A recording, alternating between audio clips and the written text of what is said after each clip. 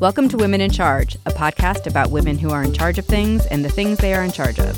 This week, I'm speaking to Madeline Bell, President and CEO of Children's Hospital of Philadelphia, otherwise known as CHOP.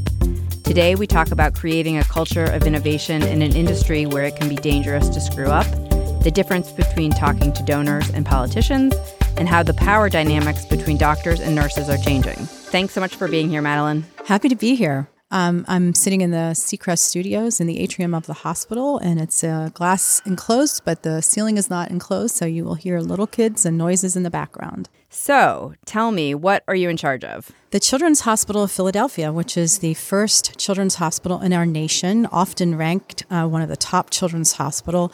And the word hospital is a little deceiving because we're also a research network and a network of over 50 locations where care is provided outside of the hospital. So in the world of children's hospitals, what makes CHOP unique? I think it's really that our focus is on innovation and research. So it's sort of breakthroughs that happen in the lab and get translated from the bench to the bedside. Children are born with genetically linked diseases, and we've invested for decades in gene therapy. So really replacing the defective gene with a good gene to really literally cure genetically linked diseases in children. And so recently a drug was approved that was all done, all the research was done here at our research institute to cure a genetically linked blindness. How do you impact that work? Like, is it your go-ahead? Do you make decisions that that prioritize, one set of research over another, or is it more driven in many levels below you? Well, I think it's sort of setting the culture of innovation and the expectations that our job is to really cure and discover treatments for major children's diseases. So it's sort of the big picture, and then creating a culture to allow innovation to occur. And then at the sort of the next level is to really ensure that I provide the right resources, space, people, equipment, funding, to fuel the ideas of our physician scientists. So the sort of more vague part of that, how do you create that culture of innovation? Well, I think it's interesting because we're in a hospital. So in some ways, we want people to practice with perfection and to do things sort of a standard way all the time to ensure that there's no harm that happens to patients.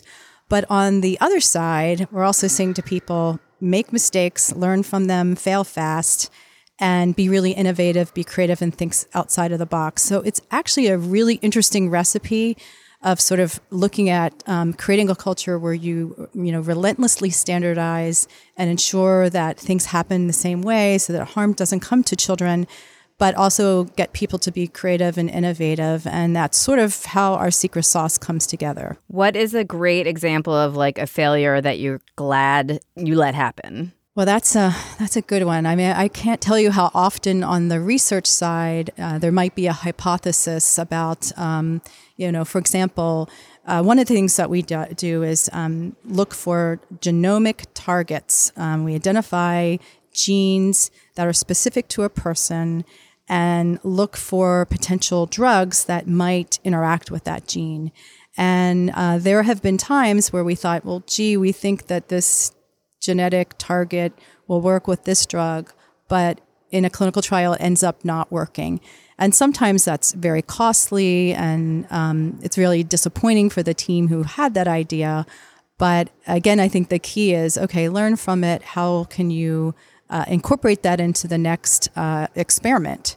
And, I think that in other organizations, people might pull up stakes and say, well, we can't do that anymore because we failed and we've, spent a lot of money and gotten a lot of people involved. But for us, it's about the sort of the process of innovation. I want to talk about the money in a little bit, but first I want to talk about your career. You started as a pediatric nurse. Why did you become a nurse?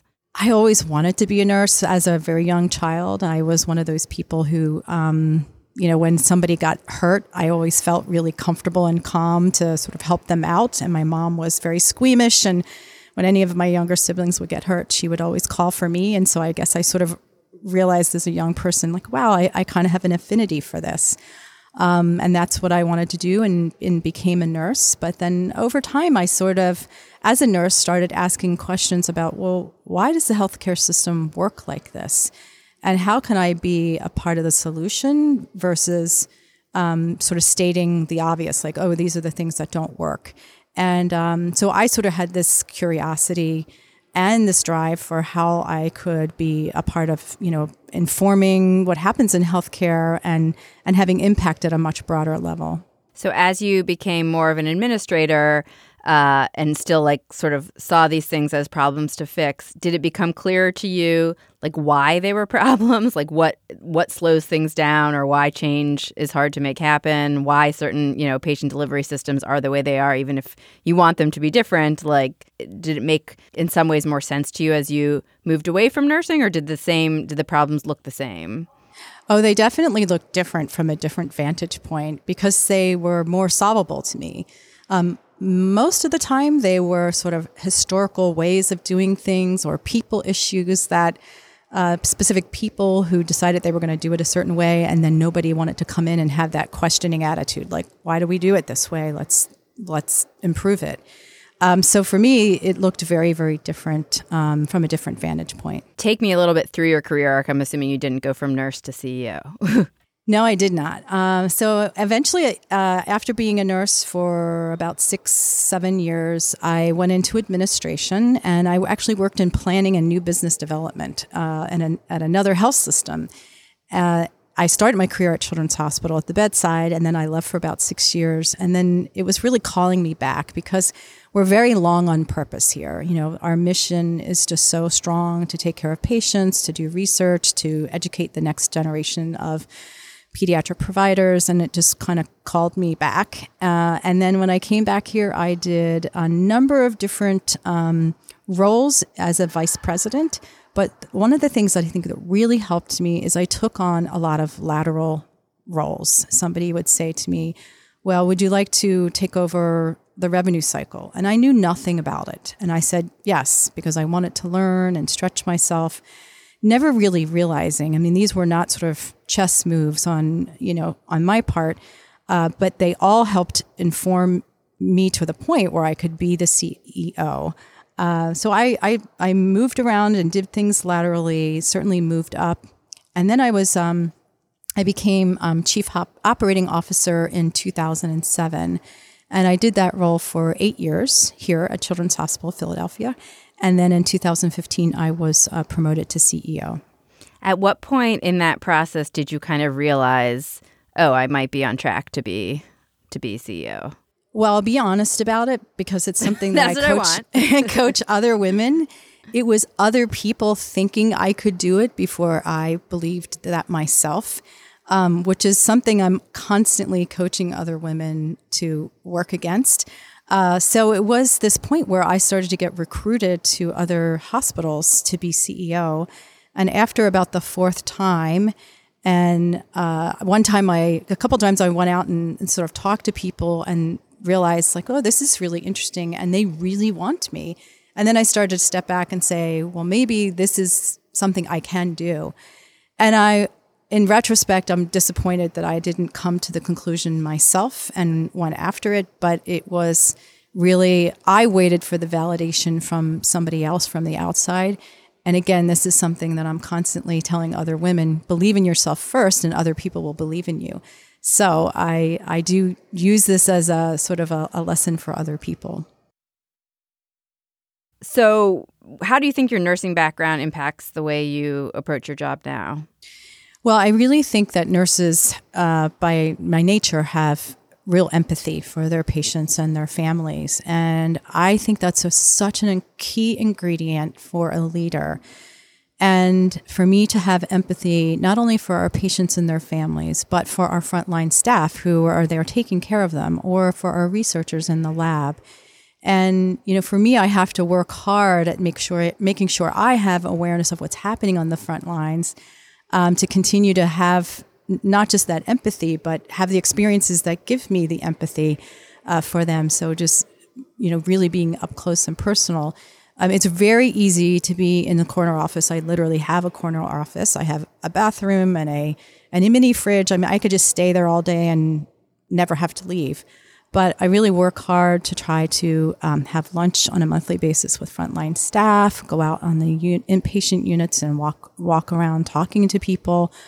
I have a good catch program where I meet people who do good safety catches, so harm from reaching the patient. And these are all sort of touch points for me to make sure that, yeah, you can be empathetic, but until you have the real stories and talk to the real people on the front lines, you don't really have any material. And so for me, it's about getting that situational awareness in terms of what's happening.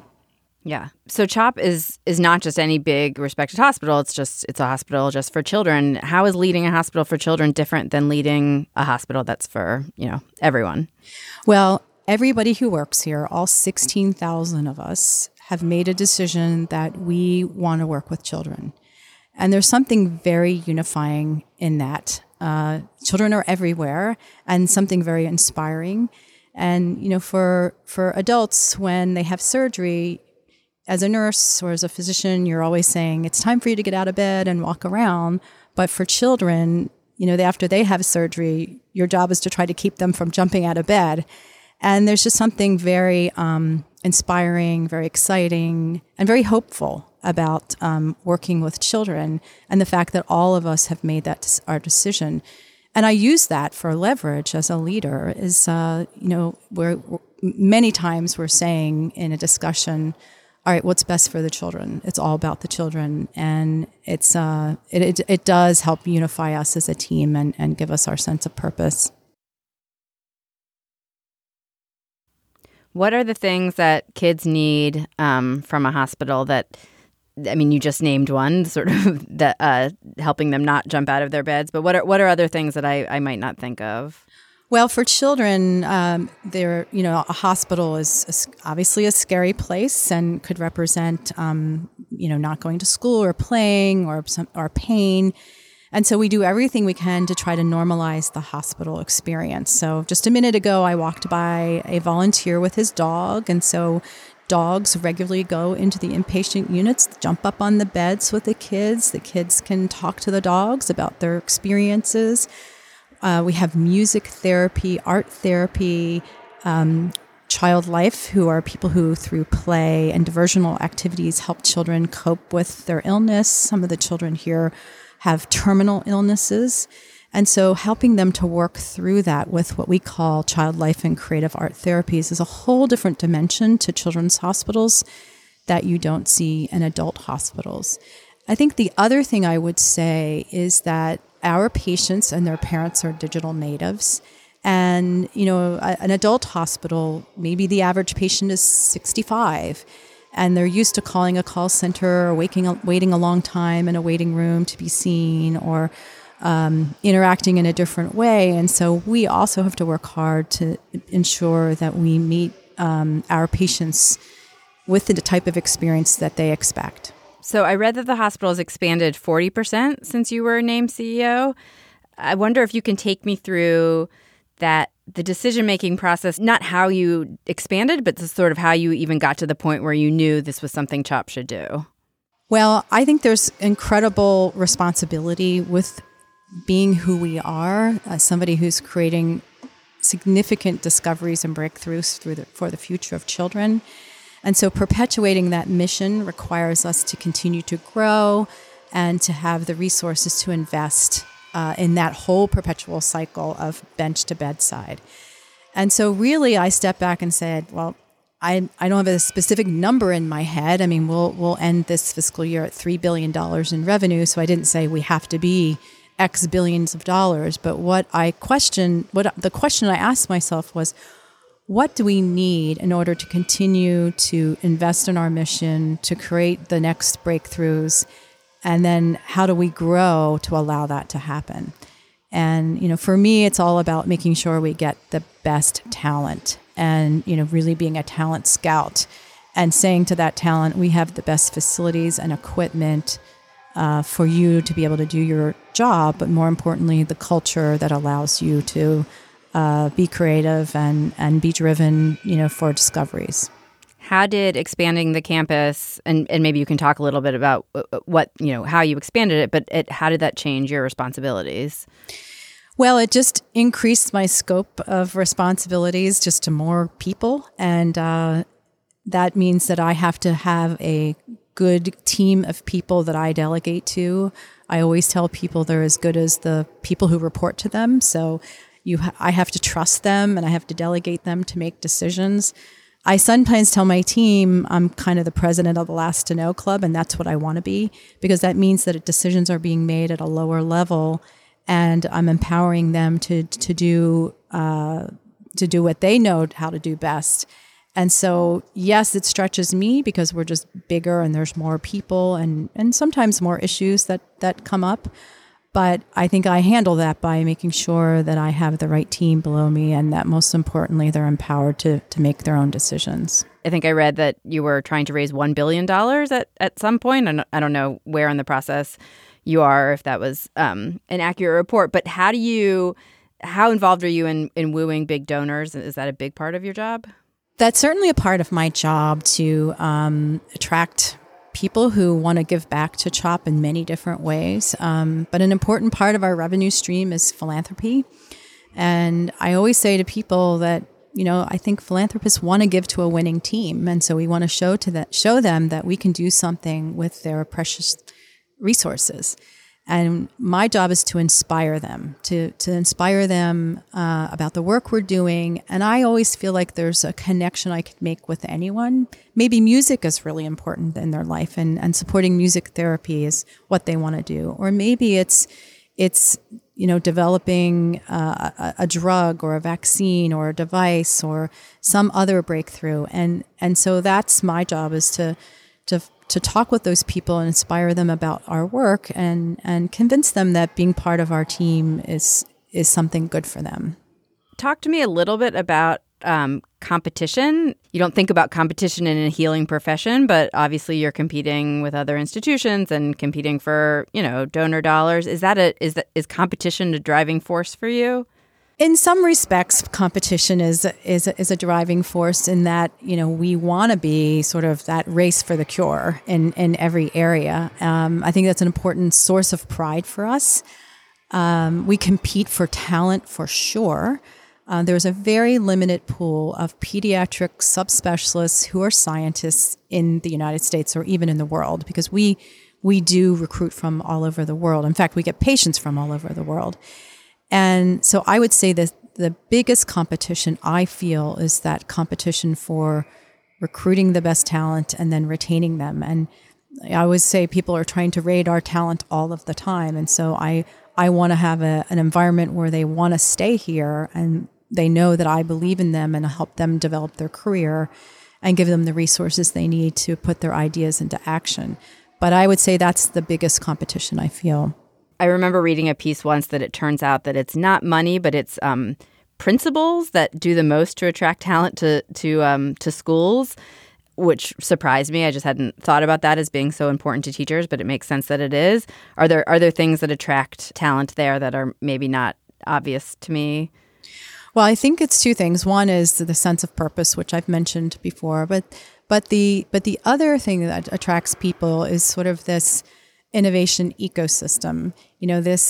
When they come here, it's not just them in their lab or them at the bedside by themselves, but it's all this incredibly great, all these incredibly great people who are really smart and driven and creative and want to work together to solve problems for children. And what I hear from people when they come here is they say, we came here because of the really deep, broad bench that you have of physician scientists, and we want to be part of that. Or nurses who say, we want to be part of a group that's doing really innovative and exciting things. So let's talk a little bit about your management style. Your job sounds huge. How many people report to you?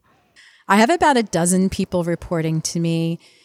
And for me, it's all about getting the right people empowering them to do their work and ensuring that they let you know what you need to know, and to sort of hire people that have that right judgment on when they need to escalate to you. I think that my time is best spent, helping people to sort of prioritize their work and really thinking about, broadening their aperture to sort of think big picture, and not sort of getting, too stuck in their lanes. And so I think, as I think about how, as we grow and we've grown, it's really just all about having the right team. First of all, hiring people who I trust and, working to continue to foster that trust.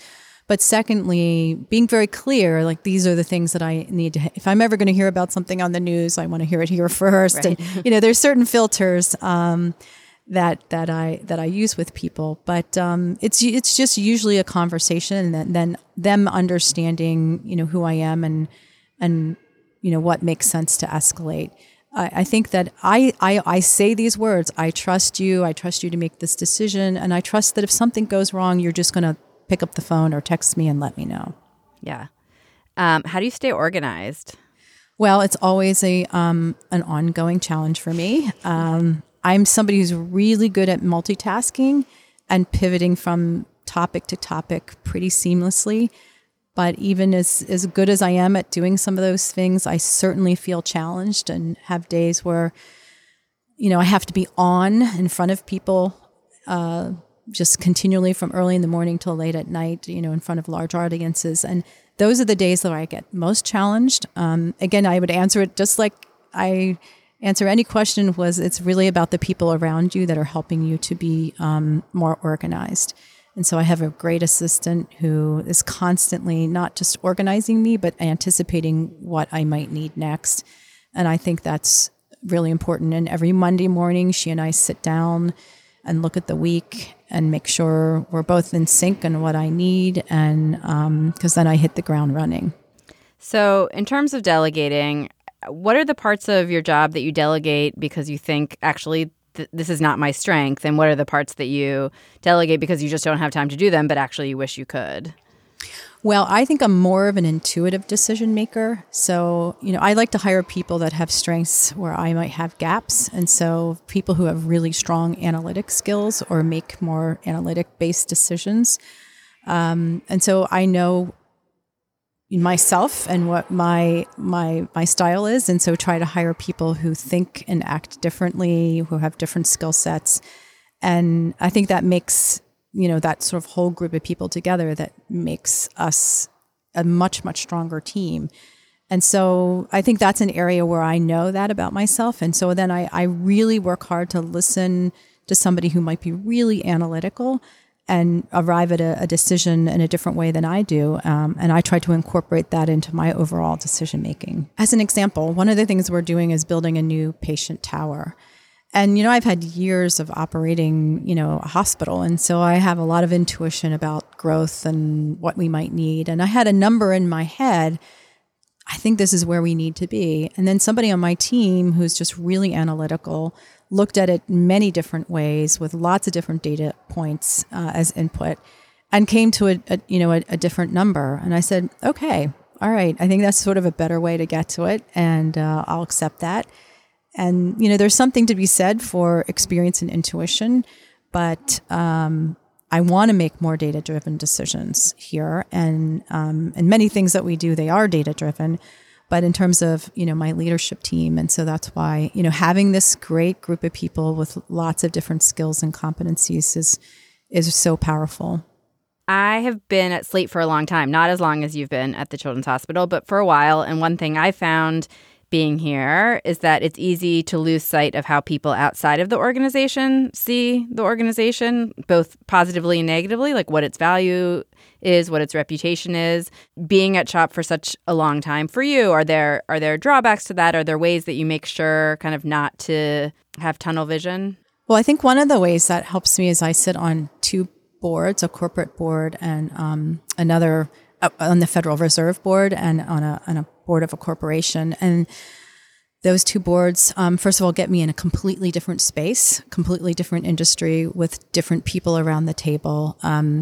And Regardless, though, a lot of the issues, the risks associated with the businesses, the people issues, the strategy have a lot of similarities. But for me, it's a great way to sort of have a much broader view of what's happening in the world. I also spent a lot of time outside of CHOP on Capitol Hill, really advocating for children and meeting with a lot of people and making sure that I am disciplining myself to spend some time with people outside of the children's hospital world and outside of the hospital world. In your activism, I know you lobbied against the repeal of the Affordable Care Act. How do you think about talking to politicians? Is it different than when you go talk to donors and when you're speaking to your staff? Like, is there a certain approach that you have? Well, it's interesting because I just met, in this area, we've had a big change in the people in Congress. We had 6 new people. And so what I was trying to do is explain to them the issues that I'm focused on related to children, but just to remind people, regardless of what side of the aisle they sit on, that children are our future taxpayers, will be the people in our military in the future, will be the healthcare workers taking care of all of us as we age. And, talking about the importance of investing in children now and why that pays off for society. And I lean in on that lots more when I'm talking to members of Congress and elected officials at the state or federal level. I think for donors, it's much more about inspiring them about the stories and the possibilities. So the narrative is a little bit different, not completely, but definitely more focused on, why you need to invest in children from a policy perspective with lawmakers and why you need to invest in children with prospective donors, sort of talking about making impact for future generations. How do you make sure you know what the challenges, financial challenges, or other challenges are that your patients and your families are facing? Like, do you have a mechanism for actually talking to them and hearing from, just your regular patients? We have formal mechanisms and informal mechanisms. I mean, I get a lot of feedback for families directly. And in fact, I always say to my assistant, how do they all get my email? How do they all know how to reach out to me? But I make sure that every single one of them that contacts me, regardless of how they do it, that I acknowledge it, that I listen to it, and that I get it right away to the person who can solve their issue. But I'm often asking, what percentage of our patients are having struggles with paying their co-pays? We have a family advisory council that we developed decades ago, and we're really a leader in bringing the family voice to overall policy making here at our hospital. We have a youth advisory council where our patients do everything from saying, this is the kind of meals that we like, and here's the kind of programming we like. So I think it's formal and informal ways of ensuring that we're getting regular feedback. So you're the first woman to lead CHOP. Do you identify in that way? And does that affect how you do your job? I certainly did early. I'll be in the role 4 years in June. But when I would say the first year, I was really cognizant of it. It was now it's a 164-year history.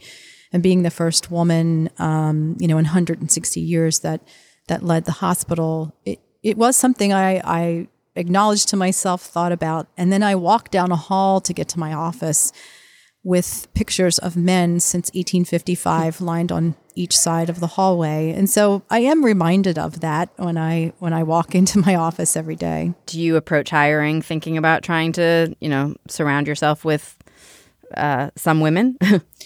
Well, for me, diversity and inclusion is a really big part of my leadership platform. In fact, I formed and still chair our diversity council. And it's a group of diverse people who are really telling me what's happening in my organization so that I continue to have my finger on the pulse. And but for me, it's about being very, very thoughtful to ensure that we have diversity at our leadership level, at our board level, at every level of leadership. And I don't think you move the dial until the people around the table look different. And we have all these wonderful programs, employee resource groups, and you name it, that is really focused on diversity and inclusion. But I think until the leaders and the board members are diverse, that you really just don't make the impact that you seek to make. So there's a sense for non-medical professional people like me, that the relationship between doctors and nurses can be fraught in part because of gender and power dynamics. I'm curious what that looks like on the ground and if it's changing and if you've seen it change over your career. Well, I'm really hopeful because I think at the bedside, there's so much more of a partnership than there ever has been. I mean, 30 years ago or more when I was a nurse, that power differential was really palpable. And now I actually got a letter from a mother, which I just love. And she said, my child's a child that's been to many different hospitals. And in the first few minutes of my child being at your hospital, the team does rounds at the bedside. So they talk about the patient. And a nurse came in and she interrupted the physician and said, this is the mother telling me the story. Oh, I'm sorry, I got to rounds late, but could you start over? And the mom said in her note to me, I cringed because I was waiting for that nurse to be dressed down by the physician. And he respectfully said, oh, absolutely, and started over again for the entire team to make sure that one nurse, could hear it. And she said, I know I'm in a different place. I know that there's truly valuing everyone on the team and its true partnership. And it was really a source of absolute pride for me when I read that and certainly shared it broadly throughout the organization. So that I think that power differential has changed a lot, and that's really something thoughtfully done. But when I became CEO and I was a nurse, I did have people say to me, well, how are doctors ever going to report to you because you're a nurse? But they respect me as the CEO. They know I'm their boss. I value their input, and it all seems to work. So you have a blog. I don't know how you have time to blog, but what is it for? So my blog is called Heels of Success, Elevating Women in the Workplace. And, I would notice that when I would go out and do talks about advancing women in the workplace to the C-suite or to boards or just in general, I would look out in the audience and I would see all these women taking notes. In fact, I remember one specific time I was at Villanova University, which is my alma mater undergrad, and I was doing a talk as part of this women's leadership program. And I looked out into the audience. There was probably 150 women. And they were all taking notes, writing down everything I said. And it was a pivotal point for me that I thought to myself, wow, they're not getting this information or else they wouldn't be taking notes like this. I need to do more. And, at the end of talks like that, I'd have a long line of women saying to me, would you mentor me? Would you mentor me? And I started to realize that I could probably only mentor about one or two people at a time. So it was a way of sort of taking my mentoring sessions that I've done with people or the questions that people, especially young women, ask me and turning it into a blog post so that it's kind of, amplifying my voice in a different way. And if a young woman comes to me and says, I'd love you to mentor me, I would say, well, you know what? A lot of my mentoring sessions are actually turned into a blog. So go to my blog. And it makes me feel like I am giving back, but not stretching myself to the point where I'm overwhelming myself with mentoring women. I'd love to hear a little bit about how you do mentor women in terms of like the one or two that you can take on at a time. What does that look like? Like what kind of time do you spend with them? What do you feel like you're trying to teach them? There's quite a few that are physicians, women physicians who are looking for leadership positions. Those are not the only, but the type of people that I work with when I mentor them. And sometimes it's just really basic stuff, but there's one woman I'm mentoring and she works in financial services and she comes with with an agenda and she's really organized and has very specific questions that she sends me in advance. And the first thing I try to do is kind of de-escalate the drive and determination in the conversation and say, okay, let's talk about how you're feeling. How do you feel with your boss? What types of, questions does he ask you? I mean, how comfortable you are in that relationship? And, so let's talk about your colleagues a little bit. And I really try to not make it really formal and organized, but try to have a nice conversation. But at the end, hopefully I can give them some pearls of wisdom or some aha moments about maybe, you need to be more vulnerable when you're with your boss, have it be okay that you can say, I don't know the answer, but I'll get you that answer. And so that's sort of the type of discussion that I like to have. Thank you so much. I really enjoyed this talk, and I appreciate you coming on. Thank you so much. It was really a lot of fun. That's it for this week's episode of Women in Charge. Please rate and review this podcast on Apple Podcasts. That helps more people find us. And please send feedback on the show and suggestions for guests to womeninCharge@slate.com. Thanks to producers Jessica Jupiter and Cleo Levin. Thank you to Gabe Roth, editorial director of Slate Podcasts, and June Thomas, senior managing producer of Slate Podcasts. And thank you all for listening.